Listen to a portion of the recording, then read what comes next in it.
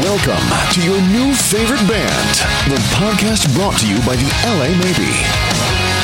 And now, your hosts, Dallas Dwight and Drizzle Silvera. Well, hello there, friends. Welcome back to your new favorite band, the podcast brought to you by us, the LA Maybe. I am Dallas Dwight. With me as always, my co-host and friend. I wish you way better luck at speaking tonight. Drizzle Silvera. We're already starting like this, man. Already with the ball busting. Yeah. Let it commence. How's it going, my friend? Oh, dude. I just gave it away. Oh, no. I just gave it away. It's our first guest. Loking on the switcher here. Yeah. Dude, I'm doing great. Why don't I'm you excited. introduce? You spoiled it now. You got to spoiled it. All right. So sitting right next to me here, longtime friend. We've been buddies. I don't know, 16 years now, maybe. Nearly 16 months. Just about. Yeah, nearly right. 16 months, something like that. And we've grown up playing and messing with Iron Maiden, Metallica, and writing originals and playing music, man. Oh, those are I like how you went full Pasadena on Metallica. So yeah. So right next to me, we've got Mr. Mikey Marerro, my good friend. It's great to be here on the podcast. Absolutely. See, I've known Daryl. Obviously, I've known Dwight. Not as long. But Daryl and I has a history that definitely shaped our musical experiences. Let's start from the origins. We were, 16 years old when we met? 15, 16 years old, somewhere right around there. And, dude, we met through Fred Updegraft. That's right. Right? We got to have Fred on. Dude, Fred needs to be on this podcast. Yeah. Absolutely. And you know what we got to do is all four. Yeah, exactly, dude. Say, I was with you on that. Dude, that would be an absolutely wild podcast. Oh, I'm the odd man out, but I'm happy to be a part of it. Hey, man. Honestly, it's good to get to know you better, too, during this podcast. It's not. It's never good for really? anyone. Definitely not with this Never guy. goes well for anyone. Yeah. Yeah, dude, I started going cross-eyed ever since I started hanging out with you. I know, you. right? Yeah. Yeah, it's just a little bit, 10% every, 10% grade, a little more every year. Yeah. But let's go back. I want to hear more about how this started. Yeah, go for it, Mikey. Definitely. When did you guys start dating? Oh, man. Well, we were 16 years old, and we started off just playing heavy rock and metal, like you said earlier. Heavily bicurious, yeah. Oh, dude. So that kind of sparked this whole process of playing music together, getting in a band together, having Fred and his dad kind of orchestrating our rehearsal experience, and what eventually led to a lot of the musicianship and skills that we have accumulated to this day, in this moment. I was, Driz, you were telling me about the early days, and we might have even talked about it on the podcast with the in-ears and the rehearsals and all that stuff. Oh, yeah. And you guys are really lucky to have that. That's not something that every garage band gets. So no, right? That's Definitely not. I think in a way you get maybe spoiled from that, because then you go to a garage band and you're like, "Where are in-ears?" And everybody's like, "What, dude? Like I can't hear myself flawlessly." Like it's like, yeah, no, of course not. This is how it is for the rest of us. Yeah, spoiled is a good word for it. Yeah. Because then you do go in other situations and people acknowledge your kind of stuck-upness due to that situation. Yeah, I mean, maybe not. But we still had those amp days in the garage, but that wasn't very long. That wasn't like long-lived. That was like a couple years, and then we're on, boom, we're on in-ears. Right. Oh, I see what you're saying, yeah. And then from the garage band days to the in-ears. Yeah, and I think church musicians in particular, worship musicians, they come up with, I think a different, there's maybe a different trajectory with the in-ears and the rehearsals and the drum shields and, in practicing in the sanctuary and all this stuff. So it's funny, we were rock and rollers who got like hooked into the church thing. Yeah. So, because Fred's dad, who put out an album, was like, heard us jamming in the garage, and we're like jamming Maiden and Dream Theater and all that kind of stuff. And he's like, these guys are pretty good. What if I just make them my band and they travel to different churches with me? So what was like that early set list? That early set list? Yeah, I know the bands, but what were the songs? Oh, dude. The Maiden tunes and the stuff we were jamming in the garage? Yeah, Dream Theater, Maiden, Metallica. What songs? Ace is High, a lot of stuff from that whole album, from Power Slave. Right.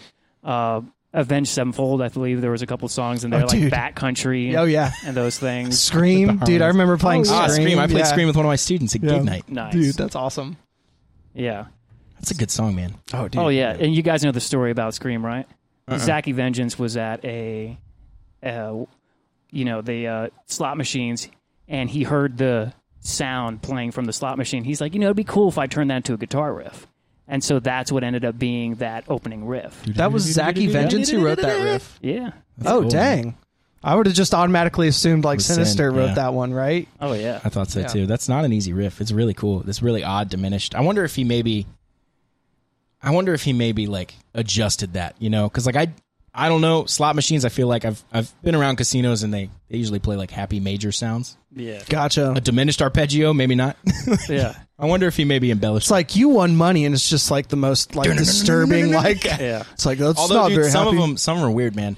There is at Player One Up where we recorded the video for Oh Sugar, there's a pinball machine that only plays 7 by Primus. Yeah, that was Badass. dude, that pinball machine was amazing. It's the weirdest thing. Yeah. I think it's called 7. The Magnificent 7, it was something like that. 7. Yeah. It's off color. It's about colors. It's weird. Anyway, it's a weird song. And I think it's in 7/8 or something like that. And I'm just sitting here watching one of you guys film, and I'm hearing this like 7/8 groove that's like grooving really hard. And I'm just like, what is this? This is awesome. Yeah. And I had to like hunt it down, but we figured out it was Primus. Yeah, definitely. Yeah. And it was a Pabst Blue Ribbon. It was a Pabst Blue Ribbon sponsored Primus pinball machine. It was a weird that was combination of traveling things, to different what do you call them? Different arcades. Mm-hmm. So that you'd get it for so many weeks, and then it would go to another arcade.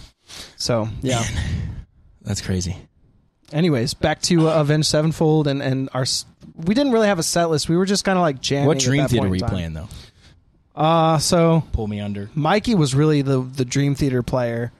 So let him get yeah, it was more like I just learned a bunch of Petrucci licks, and then I just showed up, and then Fred would just start jamming. Nice. And really, were you doing like Glasgow Kiss? Oh, Like from the solo album? Basically images and words. Oh, gotcha. Maybe some stuff from Awake. Dude, even really the a early lot of stuff. it. Yeah, even early Liquid Dream Tension Theater. Experiment, right? So. Yeah, Octavarium, those different kinds of things. There were a lot of great riffs on there. Yeah. And Octavarium. Count of Tuscany. I remember These jamming Walls. that. That's a good one. Oh, yeah. Count of Tuscany. I love that album, the Black Clouds album. Oh, dude. Yeah. Yeah. That song's epic. only 19 minutes. So. Only 19. That Yeah. album came out when we went on that beach trip. Yes, it did. I bought that album, brought it on the beach trip. Dude, Attack of the Jellies. Do you Oh, remember dude. when we fucking got annihilated by jellyfish? You guys peeing on each other? Or? Well, absolutely. That's the only cure. Before. It's the only cure. Yeah, said a guy who really liked getting peed on. It really is. There's no base in science. He's just like, it's the only way to stop the pain. And it feels good. R. Kelly's like, I thought you got stung by jellyfish. Your Honor, That's great. there was a jellyfish present. He's got one, like he brings one around. He's just like, they're dangerous. Just holding it up. Watch out, preventative medicine. That's great. Trust me, I'm a doctor. Are you? That summer consisted of a lot of ping pong. Lots of ping pong. Lots yeah. of just learning and theory. And, It was like guitar boot camp Really? while on vacation. On the beach trip? Oh, dude, yeah. How did it Yeah. turn into that? I'm interested. Oh, well, Daryl and I grew up playing guitar, and it's been obviously a passion and hobby of mine since I was 11 years old. And so I'm always on the quest for finding new techniques, new skills, new ways to play things. And obviously during the time, I was very motivated with that. So Daryl coming along to us being guitar players in the same band, it was only fair that we would kind of go back and forth, sharpening that iron, if you will, throughout the experience. It was great. We learned a lot about each other. We learned a lot about music during the time, and it made us tighter as players during that era, whenever for sure. we did start playing in the church, and a lot of that transpired from a lot of the music I was writing. I was going through identity crisis, a sense of not only where I fit in society, but spiritually as well. And the church seemed to accept a lot of these crazy musical, situations right off Particularly the bat. the church we were at, yeah. I mean, how do you get away with playing metal at church? You know what I mean? And there's a bunch of videos on YouTube that people can watch with Fall of Ashes and that era. And a lot of people remember that time. But you know what? The church appreciated that because it was something fresh. It was something new. There's this conformity that occurs with modern day worship music that it needs to evolve. Well, and I have to say this about, because a lot of the songs lyrically you wrote, I think almost all of them. And so Yeah, all of them, Yeah. pretty much, except for that one I did, which was kind of dumb. But Absolutely. hindsight, I'm like, ooh, And you're going to sing it for us here now. That's awesome. Yeah, Thank you no, so I don't much. even remember it. Oh, I've man. blocked it out. You know, I was about to say, it's so many years ago, dude. It's yeah. unreal. But yeah. So, anyways, but where Mikey came from was like just like this cool place of like total just like honesty in his lyrics, which was like cool, and it was like too metal, and it had rise and falls. It wasn't just all metal; it was really melodic. Like the chord progressions evoked emotion, Right. stuff like that. And I'm kind of speaking for Mikey, but my experience No, from man. the music Go that ahead. we were playing together, and not very often, if ever, were we ever playing the same notes. No. So like so much harmony, There's so much a lot of Avenged yeah, Sevenfold. yeah, exactly. and not just Avenged Sevenfold, but like Mikey was really getting into like different chords, like inversions, and Mikey's like, you play this while while I play this, and so we stayed out of each other's hair. Well, I always studied harmony, knew inversions, like he said, ways to approach chord progressions that isn't necessarily what has been done before. Obviously, a lot of what we're going to be kind of regurgitating is stuff that we've done before.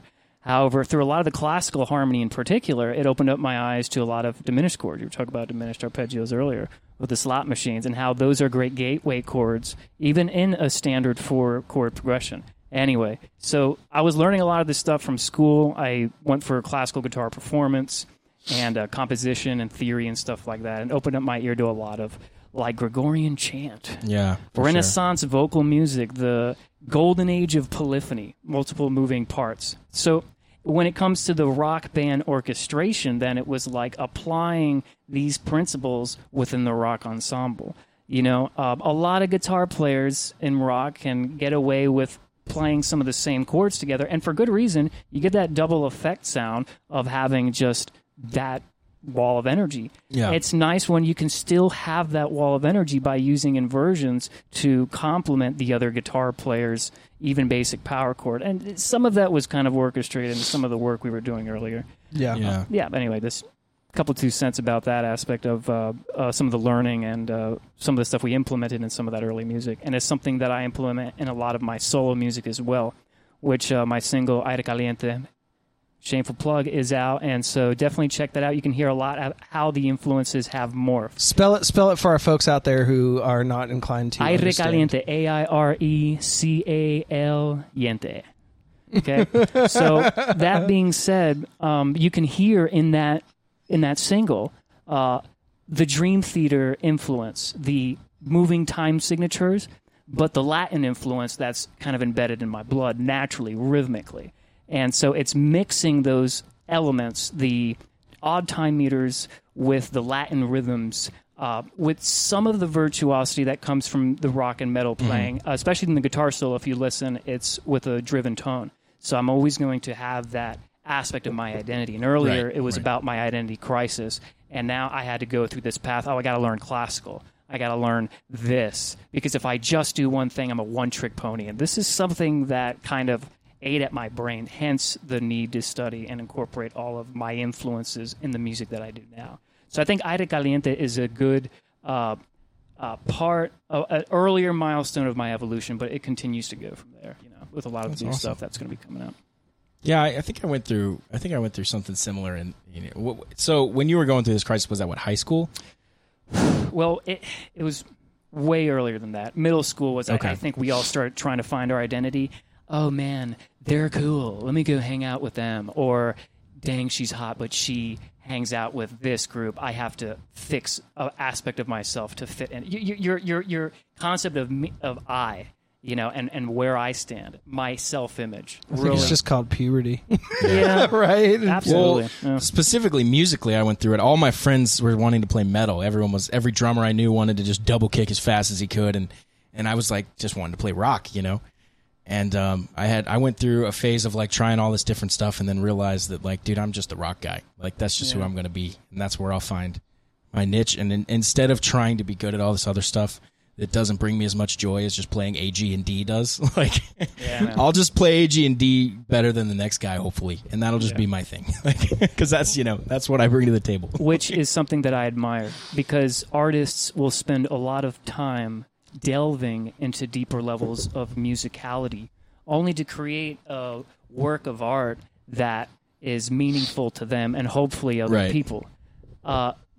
I mentioned to you earlier before the podcast. Persistence is key, whether if it's building this podcast studio and all the funds that are going to be coming in for the podcast studio, but it's also more than that. It's how you can transform AGD, whatever, into songs that people like, getting them done, creating this to amplify the LA Maybe brand. So what you're doing speaks volumes over an artist trying to find self-configuration within himself. Right. Persistency, I think, is key, which is something I admire about your work with LA Maybe. Oh, yeah, thanks, and man. how the transition of what Daryl's gone from when we were working together to where he is now with what you guys are doing, which anyway. Yeah, it's interesting. He was Mikey. You were talking about almost talking about you like he's not here. He was talking about You were talking about the kind of twin guitar attack and the playing different things, and we definitely implement that in our stuff as well. Yeah, but we do also use playing the same exact thing isn't something I view to be avoided necessarily. It's just another tool in the belt, Absolutely. So like, it's not even necessarily the default. It's like, hey, we'll go apart and play our own thing here, and then for this part, we're going to come back together and play the exact same thing. So it just hits you over the head, and then we'll go apart and do our own thing, and then we'll go here, and then we'll go there, and we kind of weave all this stuff in and out. And because I kind of come from that school as well as like, we have two players, we have two paintbrushes. Let's paint different things. Let's not just trace each the same line or whatever. And that especially live creates a more full like sonic palette. Oh, for sure. In the studio, you could do whatever you want. Doesn't matter. There's 12 guitars in our songs. Every chorus is like 10 guitar parts. Right. Live, we only have 2, so we have to kind of condense it down, and we've tried to do that in some creative ways, and we have to leave some by the wayside. But it's definitely something that we think about pretty as long as the essence is captured, like nobody knows. Yeah, exactly. Nobody could play the part that we leave out, right. By listening. You wouldn't know. You barely even know it's there to begin with. Yeah, you just hear the stuff that's most prominent between the two of us, so. Yeah. Well, when we create all the parts, it's easy for us to decide, like, oh, well, these are clearly the two most important. Yeah. Or, like, the rhythm has to be there, and then, like, let's pick our favorite lead, or, like, the most important lead that adds the most to the chords. Yeah. And go from there, Exactly. I like how you said it was a color palette. And that you have two paintbrushes. I'm a big fan of analogies. Totally. And it's all about the tools that you have to work with. And it's something that is... Something ringing over Somebody's there? phone ringing? Yeah. Is that yours, Mikey? No, mine's off. Is that yours? Sounds like Red Hot Chili Peppers again. I think my phone just started playing music. That's amazing. It just started playing music. Okay, cool. Nice. But yeah, it's great what you guys do, and you're so right driving it whenever the two come together, especially during choruses. Yeah. Yeah, or even just some cool riffs that just need that extra little, Yeah, it's just a constant like weaving in and out. Yeah. There's no hard and fast rule of like the chorus we have to do this. It's just or like it sounds intro, like it's the same part, but we're actually playing something like approaching it a little differently to where exactly, just kind of comes together. It's interesting though. I think there's definitely a part of us that's overthinking all of this, and that because when it transfers live, when you convey it live, like so much is lost. No, true. Because first of all, a lot's lost just because you're in a room, and the person's not really paying attention maybe at that part or whatever. And then also you got to remember we're playing for casual music fans who may not be musicians, and so we're only able to see out of our own head. We're only able to think, oh, I got to play this Mixolydian lick right. And the person in the back just like, feels good. Like, they don't have an idea. They don't have a clue, and they shouldn't have a clue. And I think it's important for us to try to get out of our own heads as well. Well, you have to. I mean, otherwise you're just, you start freezing. You start going, thinking about it instead of flowing. Yeah. Right. And so that's so important. And I've got students and I try to tell my students, in practice, like, you've got to get familiar enough with what you're learning to where you can play it without thinking about it. Yeah. The muscle memory's there, which means you're in a state where you can start to flow. Yeah. And just, start picking up other things, like especially if you want to start singing and playing a guitar part. That guitar part better be muscle memory. Or truly performing, headbanging, going nuts, lights are in your face.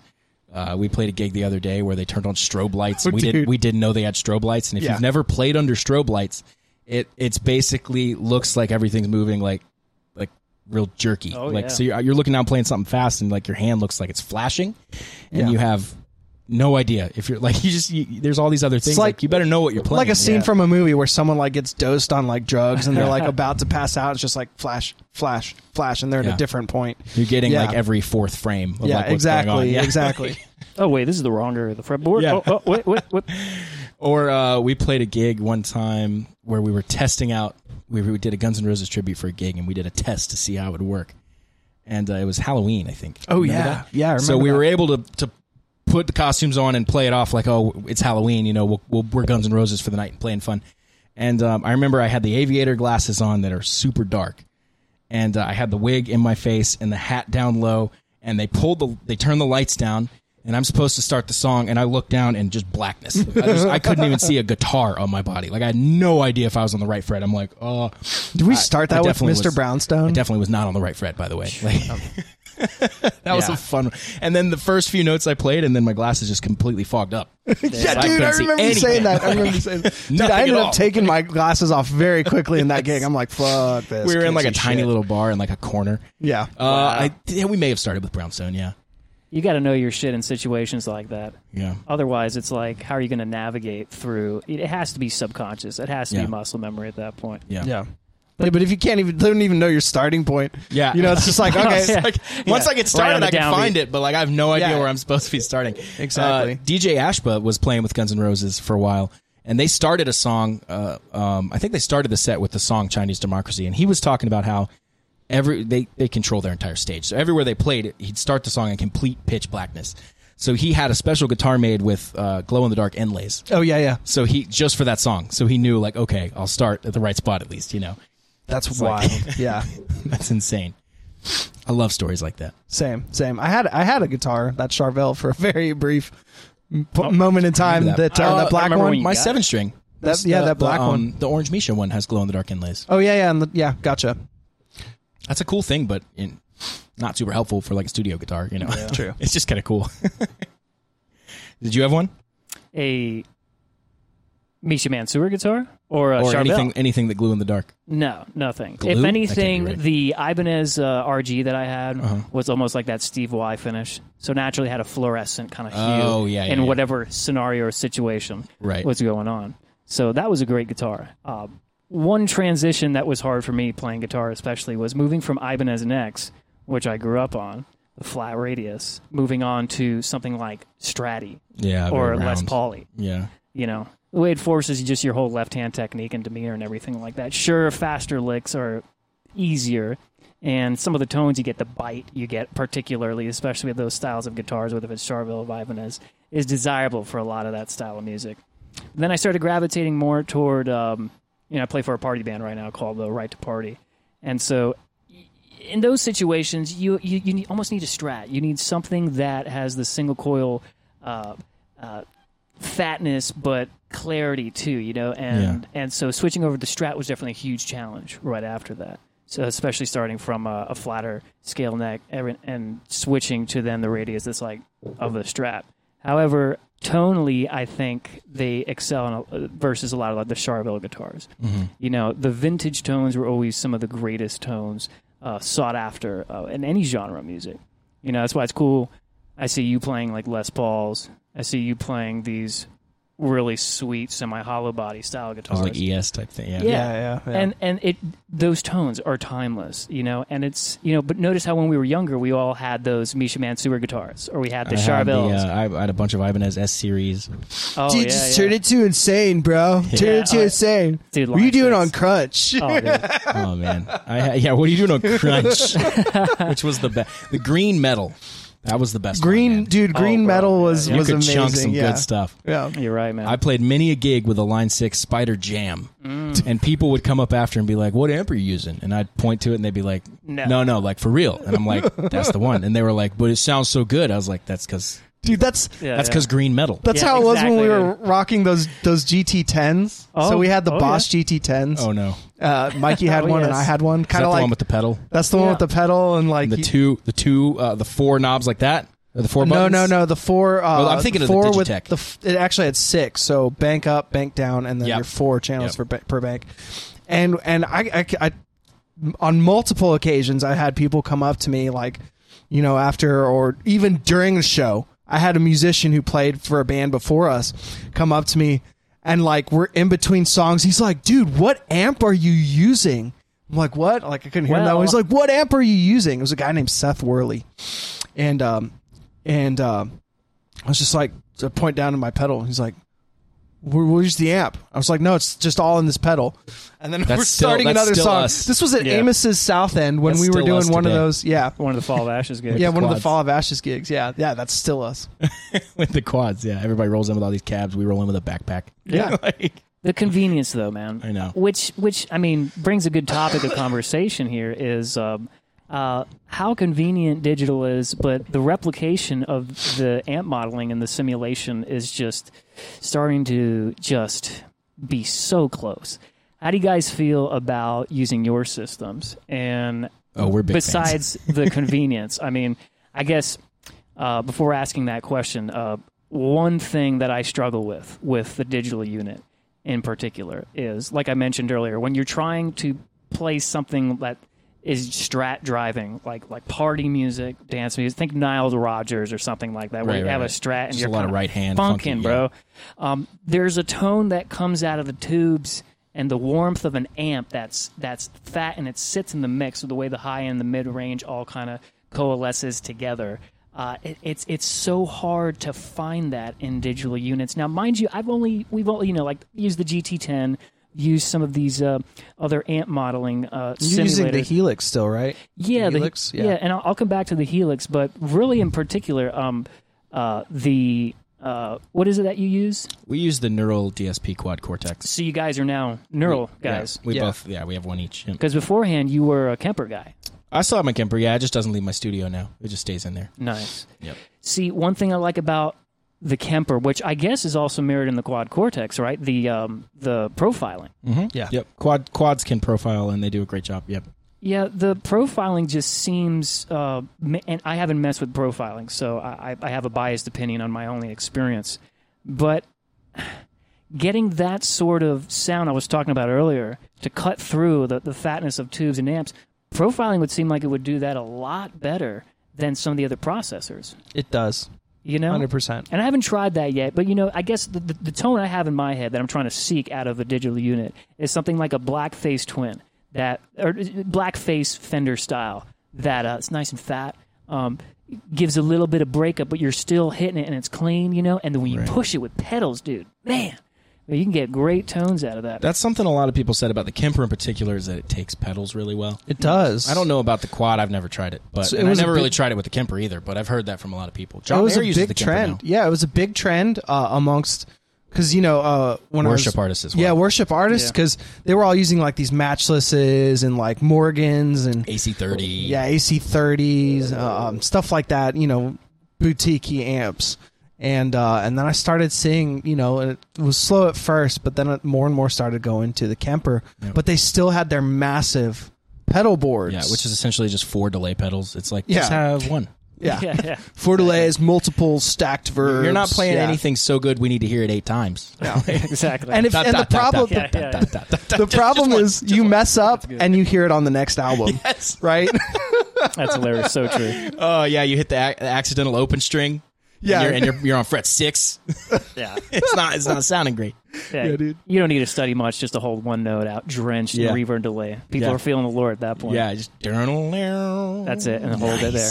You're hired, dude. I definitely think there's a connection because, you know, everyone says like, oh, you know, in worship you start to feel the Spirit. You start to feel the Spirit. Well, I, as a sound engineer, noticed a definite correlation between how much people were feeling the Spirit and how much sub I was turning up.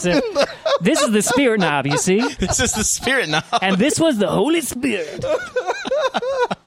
I was like, okay, all right. All right, you ready for some serious Spirit? Let's get that bitch on up to 0. So true, dude, man. In the gospel church, I mean, I can't speak highly for the gospel church, but I've seen a couple of situations and scenarios very similar, except the organ player. The organ player sits back behind there, right? And as soon as they get their sounds and they start putting some chorus and modulation, everybody's like, oh, praise the Lord, yes. I mean, it is that instrument that sounds that good, too, man. That classic, like, church gospel type organ. Oh, dude, for sure. Sound. World Worship Center is that. Oh, Danny Rodriguez. Shout out to all of my World Worship people. I mean, my family, outside of my family. Cedric Thompson, 2-time Grammy winner, amazing band leader, producer, all-around musician, father, grandfather, human being. Daniel Rodriguez, we've known him since those early days. Oh, dude, yeah. We ran into we've him, known him for a while. Shopping for stuff in the studio. For the studio, yeah. At Home Depot. Home Depot, yeah, that's right. Yeah, John Dillard is another amazing human being that I started becoming more acquainted with being a part of the World Worship Church. Dude, it's crazy who they hire there at that church, though. Like, the names, like literally, like, celebrity status, musicians, like maybe not well known like a big name celebrity, but like have played with these people, have yeah, they're very humble like that. And when we come together as brothers and we make music, there's something else that's challenging. It's hard to say. I feel more of that thing when you're gelling with musicians and vibing right and just coming up with stuff. I call it Dick Lightning. That's it. That's a great analogy. In this case, church Dick Lightning. Church, yeah. Dude, yeah. I got so much Dick Lightning Holy in Dick church. Lightning. Oh, that's it. Where's the Holy Spirit now? We had Dick Lightning the first time we ever played together. Dude, yeah, we did. Yeah. That was awesome. Jason Cook, we can thank him for that phrase. Oh, shoot, yeah. Yeah. But it's like, dude, yeah, it's like when you're jamming. Dude, he was a total bro, like, sounded like, you know. Dude, he got a tattoo under his belly button. It was like a smiley face word, and it said awesomer. Oh, yeah, that's right. And that's all you need to know about everything about him. Yeah, exactly. Now you know everything about him as a person. So, that being said, though, the only other vibe that I feel outside of that situation is, which is the communication, the connection in an improvisatorial setting, is some of the jazz situations I've been in. Knowing John Dillard has helped open me up into some of the jazz circuit, smooth jazz, Billboard artists and stuff like that. And so totally grateful to play a bunch of gigs at Middle C recently, man. But there is something cool about that kind of music. You have the structured organization of everything, almost very much like a rock band scenario situation. Yeah. I'm sure you guys open this up live. I've seen you shred awesome solos during some of the covers and stuff you guys do, like Isn't She Lovely? I think you do a really good job on that one. That's the variety stuff. Yeah, the variety stuff. But there is something that opens up with you and your brothers or whoever you are playing music with, that's almost like a channel. It doesn't matter if you believe in a particular spirituality or religion. Like, everybody's like, oh, dude, energy. Well, let's say everything comes from that energy, right? Well, that energy source is more susceptible in these moments of vulnerability that we have in live improvisatorial situations. Yeah. And being live in that situation is something that's very profound about music. It's one thing that pushes me to the height of my craft, to try to be the best improviser I can be in that moment. Because in that moment, you're hearing melodies. And a lot of the times it's very easy for us to run scale licks and run through the patterns and stuff like that, but to really capture the essence of something, a melody, if you will, in that situation is in my opinion, something that makes music very humbling and music very worth pursuing. And you know what? Whenever you open up that vulnerability, people in the audience feel that. There's something that they feel that opens up because everybody's in that state. They're giving themselves, a part of themselves, to the audience. And when they receive that, some of these people will come up and be like, man, you know what? Dude, I appreciated your bass playing or guitar playing or your drummer playing. When you did your solo, there was something in there that just spoke to me, man. They could have been going through some rough situation, whatever. And so I correlate a lot of the stuff that happened in the church with more secular situations, particularly in kind of the more improvisatorial jazz situation. So anyway, I just wanted to share that little philosophy of life. Man. Yeah, I mean that's what you're trying to do. You're trying to touch people with your music. That's it, and move people. And sometimes it's a different way. Some people want to go to a rock concert and just feel like come alive and just aggression and power. Yeah, and then some people, in certain areas, I guess, you got your church where people are just like hungry, like the church term, hungry for, feeling that extra spiritual sense of things, the bass knob, and yeah. Good vibes. Feeling the subwoofer, the bass fader, yeah. Sub. Well, that's actually something I like that you talk about improvisation that way. I've been thinking a lot about improvisation lately, and Nice. how that even works. You ever think about like when you improvise a solo and you're just like, wait, what just happened? Like, like I have no idea what just happened. But I'm glad, and Driz, I'm glad we made the decision as a band to kind of come away from the metronome and the tracks and stuff that we've been using live, because it opens us up for those improvisation possibilities, which we do take advantage of when we're not on tracks. When we are on tracks, we can't take advantage of it because we're chained to this same exact, to the microsecond thing that we do, which makes for a tight show. But rock and roll isn't necessarily about being tight. It's about having that energy and that vibe and things every night being different. And nobody knowing what's coming next, including the people on stage a lot of times. Yeah. Like that's what rock and roll is. Well, and it's such a different world when you're playing rock and roll, because, you're talking about this thing, and with jazz, you're chilling a lot more. When we do a performance, dude, it's like a war zone, man. You get up and you don't even know what happened. Battle, man. Like, you're swinging your guitar around, head banging, like, am I hitting the right shit? I hope so. Yeah, you don't know. You don't know where you're just so in it, rocking out. You don't know where your brothers are. You just look up. There's one in your face. You're like, oh, what's up, dude? Smacks in the face. You go back down into your zone, like that's it, pouring sweat, like everything's just a blur, and then it's over, and you're like, thank you, good night. And you come off stage like, what the fuck just happened? Like, right. Oh yeah. Did we do good? I think dude, we did good. Yeah. And it goes by so fast and so hard with those first hits, Oh, dude, it's so fast and so like a 3-hour set we did at the Juke Joint didn't feel like 3 hours. Know. That went by fast. Yeah, for sure. But yeah, it is. That's the closest thing I could liken it to, I guess, having never been in a war zone, which is probably very offensive to people who have been in a war zone. But yeah, they're like, it's like battle. It's our version of battle. Well, dude, you're like trying to hit the right buttons. You're trying. Oh gosh, shit! I got to get back to because you're trying to like move around stage. You're not. If you're stationary in our show, you're fucking up. Yeah. Right. Like if you're like, unless you're like going to a lead and you need to make a change, like that's when you're stationary. You're like bouncing on one foot, about to hit that patch at the right time. You got to look cool doing it. Like, that's where the fans come into play. The fans blowing your hair so you can at least look cool while you're making a patch stain, patch change, patch stain. Patch stain. You should name one of your patches of that. Or next album. Huh? Hey, by the way, actually, you mentioned patches. We actually have patches available on the merch store now. Yes. LA Maybe patches. Head to lamaybe.com/store. That's the plug of the day.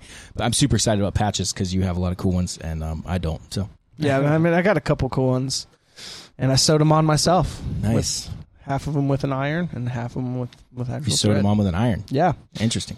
So you guys are talking about the energy of being in a rock band and just having that situation where it's full on the whole way, man. Yeah. Time goes by quickly. I love that energy so much, and obviously it's something we grew up with, all three of us. So it's. I think what has resurfaced in my identity is that passion and bringing it back into these new styles of music. Right. Because they totally dig that I'm not another George Benson. They totally dig that I'm not another Pat Metheny or another one of these guys that's done that thing already with that tone, the ES-175, or a lot of the smooth jazz cats barely use distortion. A lot of the modern ones do. Anyway, that's why I gravitate to fusion rock from the Chick Corea era and stuff like that. Frank Mbali, dude. Scott Henderson, Greg Howe, dude. Oh my god, yes, that's my guy, dude. I knew it was going to go here. I was waiting for this moment. No, he's my guy. Okay, I've interviewed Greg twice. Really? Yeah, man, he's a really cool guy. That's cool, man. But actually, something you were mentioning earlier, I wanted to go back to this real quick about the Ibanez necks. Yeah. I never knew what I didn't like about him until when I said I interviewed Greg Howe. I had an old podcast where we interviewed a bunch of musicians and stuff. I don't do it anymore. It was called the Musicians Talk Show. One of those guys I interviewed was Joel Hoekstra, who plays with Whitesnake and a bunch of other people. Dude, badass Night guitars. Ranger, just stupid good guitar player. Awesome, man. And he plays Les Pauls, and I asked him why he played Les Pauls, and he put it into words in a way that I realized I immediately was what I was thinking, but I just never had the words for it. He said he likes his guitar to fight back.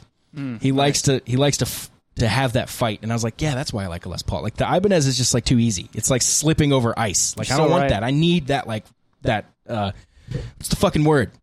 Not traction, friction. You need that battle. Like you want that that fight with a guitar. Inertia. Inertia. Yeah. Okay. Cool. You need that like running through sand. You need that little thing pulling you back.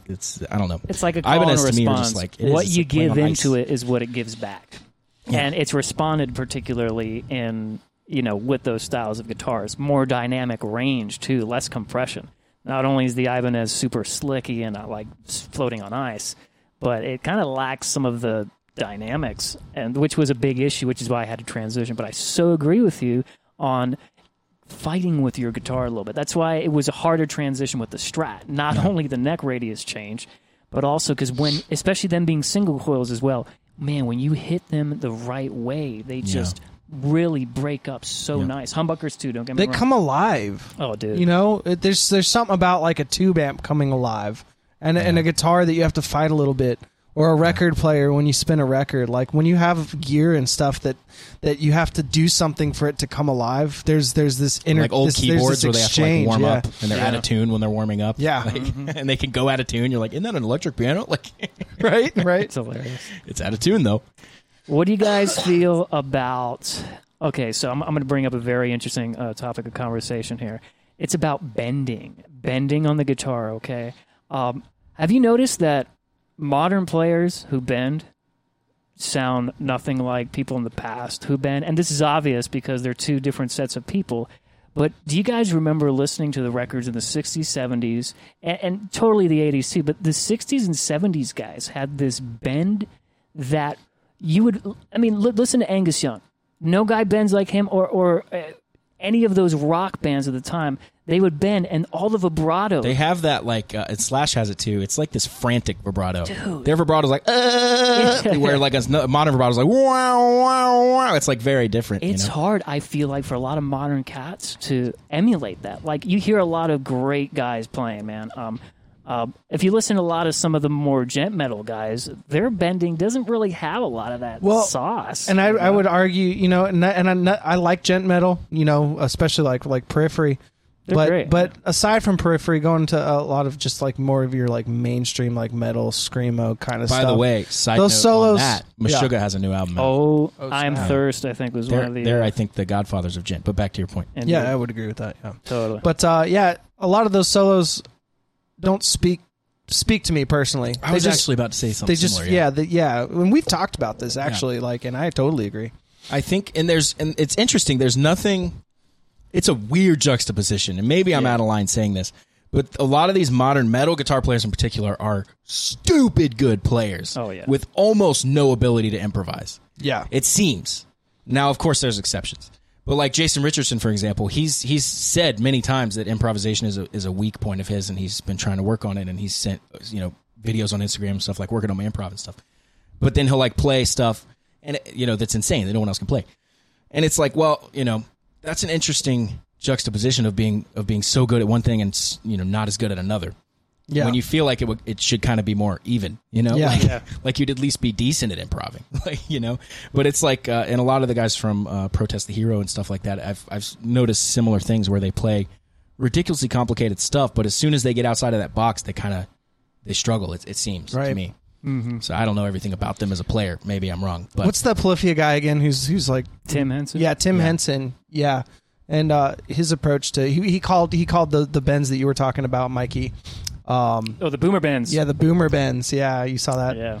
Yeah. I thought I laughed pretty hard. A lot of the new metal guys actually do like shit on that, like the older style, like Yeah. The old guys shit on the new style, like, he's not playing with feel, he's just shredding, this is all garbage. And the new guys who are shredding are like, well, you're just blues facing and holding a note. Like, that's just as dumb. Like, that's cool and all, but I mean, how many records have AC/DC or any of these compared to comparatively? I think it just comes down to a point of like, what do you want to do? Like, it doesn't matter what I think about what you're doing. What do you want to do? Then just keep doing that. Exactly. I can hate it. That's fine. I don't like it. That's whatever. I'm not saying I hate it. I just, if I had a choice to listen to something, I kind of like that more, just like that raw fighting the guitar sound, and making it work. Yeah, I think if we zoom out even more, it's more about in the past, older, and this is going to keep funneling down. You had less bands who appealed to more people. Yeah, and as more people exist and more technologies exist, you have way more bands who appeal to way less people. Yeah, so like we're not going to have another Rolling Stones. Oh, no. That's gone. Like, that'll never be another rock band. I hope I'm wrong. I hope, like, 5 years from now, somebody plays this clip and is like, oh, fucking idiot. Yeah. But There's not going to be another band like Rolling Stones or Aerosmith who come out right now in 2022 and sell stadiums like by themselves. Yeah. Not as part of a festival or a group of 10 bands. Even Motley Crue's going out with Motley Crue and like 6 other people, like, and they're doing stadiums. But it's like 6 bands, like Def Leppard, Jones, like all these bands. Yeah. And it's even them, like, because there's so much music to listen to now. It's like now I can go listen to like country tech death if I'm in the mood, and like me and 12 other people love this one band. You know, sounds great actually. And then we can go listen to like 80s pop retro fusion jazz, and like, sweet, let's listen to that band now, me and these 12 other people, and there's no overlap between the 12 people, like, you know what I mean? Yeah. And it's just that across the board with like so many different options now, and you're gonna always have the pop artists that appeal to a lot of people. Taylor Swift, Ed Sheeran, whatever, but it's kind of seems to like funnel down more, Yeah, man. Oh, for sure. Yeah, I definitely get that. I guess I'm just selfish. I just want to hear more guitar players bring the balance, bring those two together to bring the next future evolution of guitar playing. Taking the soul that these players had when they had to fight their guitar with less technology, compression than we do today, with the modern technology. And trust me, there are some guys doing it. I'm not saying there's guys not doing it. It's just there's just like these almost different camps.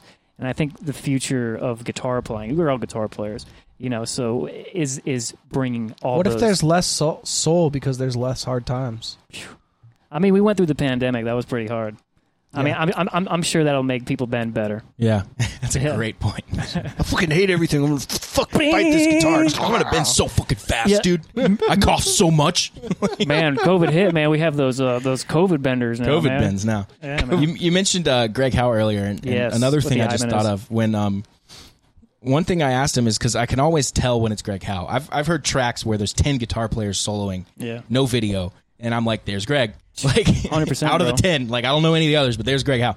And I asked him, I was like, what makes like, how did you get there? How did you get to the point where I know it's you?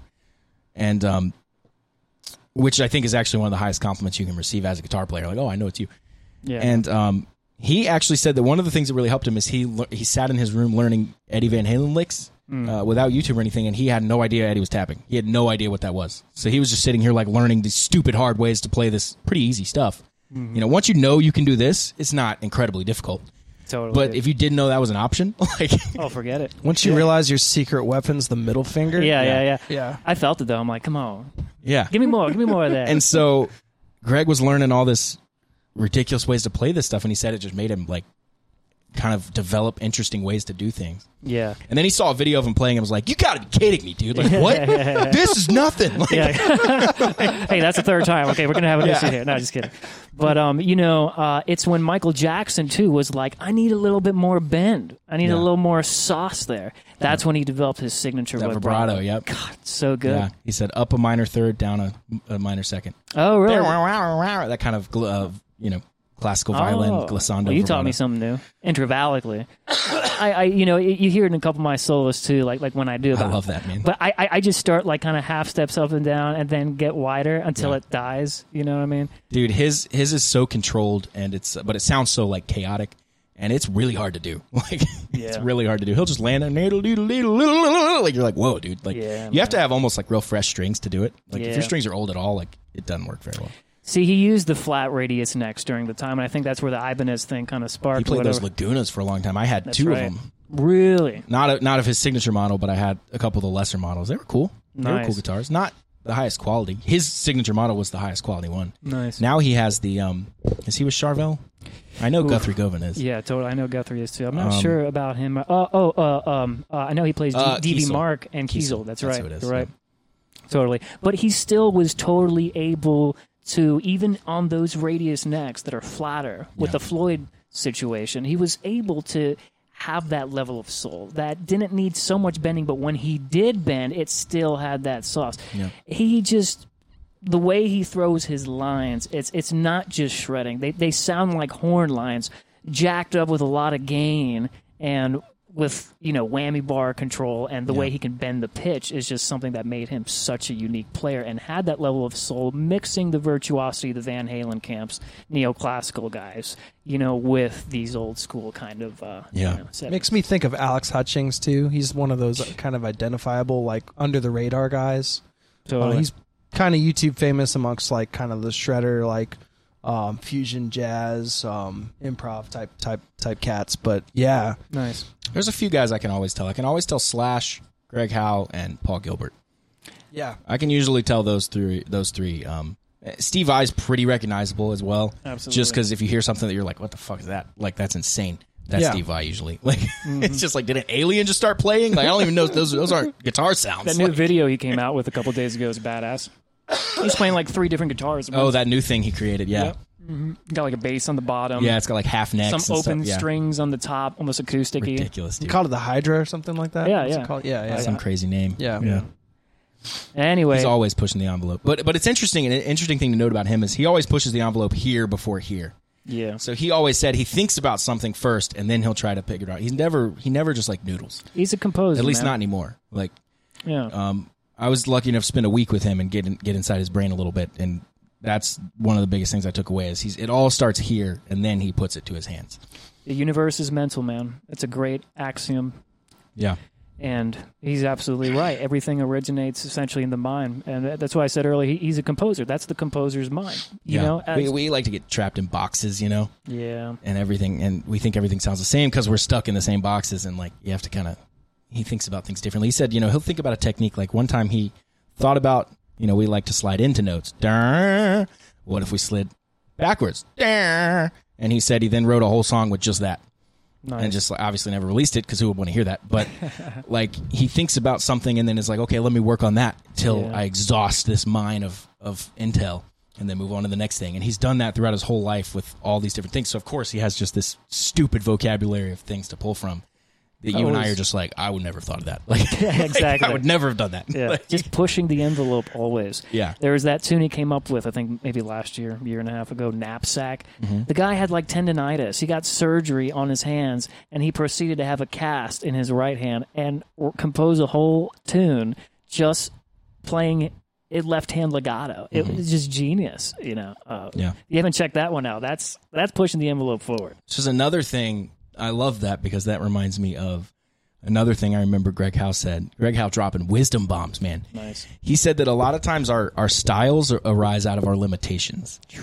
So I can't do this, so I'm going to do this. And now that's my thing, and that's kind of him with I can't do the tapping because I didn't know that was a thing. So I do this now. And now that's why I sound like Greg Howe. So we kind of become ourselves through what we can't do as much as what we can do.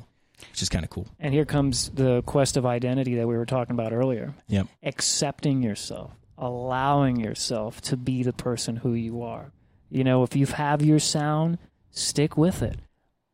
Unapologetically be yourself. Know your limitations, know your strengths, rock with your strengths.